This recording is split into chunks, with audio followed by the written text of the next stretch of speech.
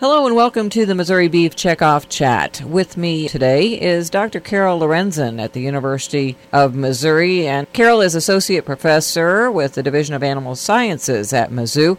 Just recently, she spoke at an environmental health conference at the Lake of the Ozarks. And Carol, why don't you start by telling me what the purpose of the conference was, what the people were that were there, and what your talk was about. The conference was for the Missouri Environmental Health Association, and this was their annual education conference. The members of the Environmental Health Association are the food inspectors that go to grocery stores and restaurants, and so this is their continuing education conference. And so this was one of many talks that they saw that day. The talk that I gave was entitled Beef Safety from Pasture to Plate. And we went through different things that the beef industry is doing from the producer's perspective and the processor's perspective so that they can have the safest product possible when it reaches the consumer.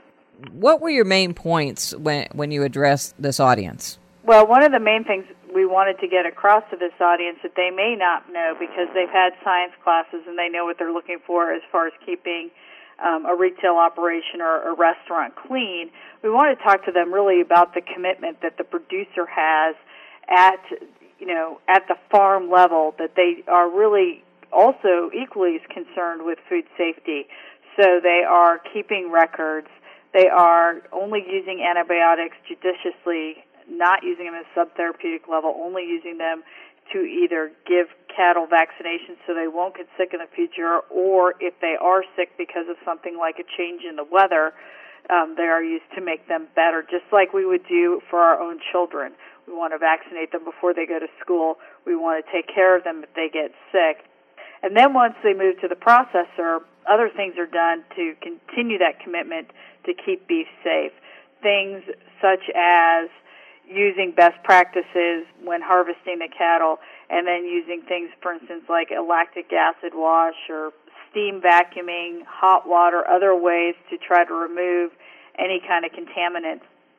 The research that has been sponsored by the Beef Checkoff has shown that it becomes easier to implement food safety or ways for interventions, to implement interventions where we see a smaller number of participants. So, for instance, there are over 800,000 cow, calf, and seed stock producers in the United States. This goes down to only about 35 packers and processors, and then it comes back out to about 280 million consumers. So a lot of research and technology has been focused at that packing plant level where we can affect more cattle by affecting a smaller number of businesses. Did you talk to them at all about what consumers are looking for and what they consider important when they're looking at the safety of their food? Yes, the Beef Checkoff has also funded studies, and they continually fund them to find out how safe consumers view their food. In a recent study that they conducted, 86% of consumers found that fresh beef steaks and roasts to be considered very safe.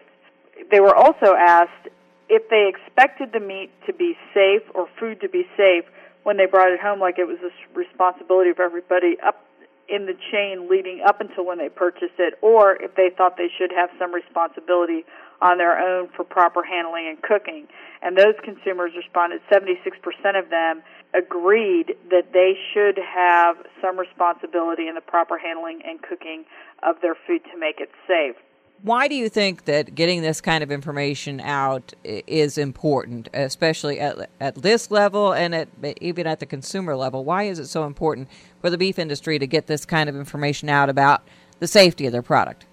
We've seen a real shift in the population on how many people live on farms, are familiar with where their food comes from.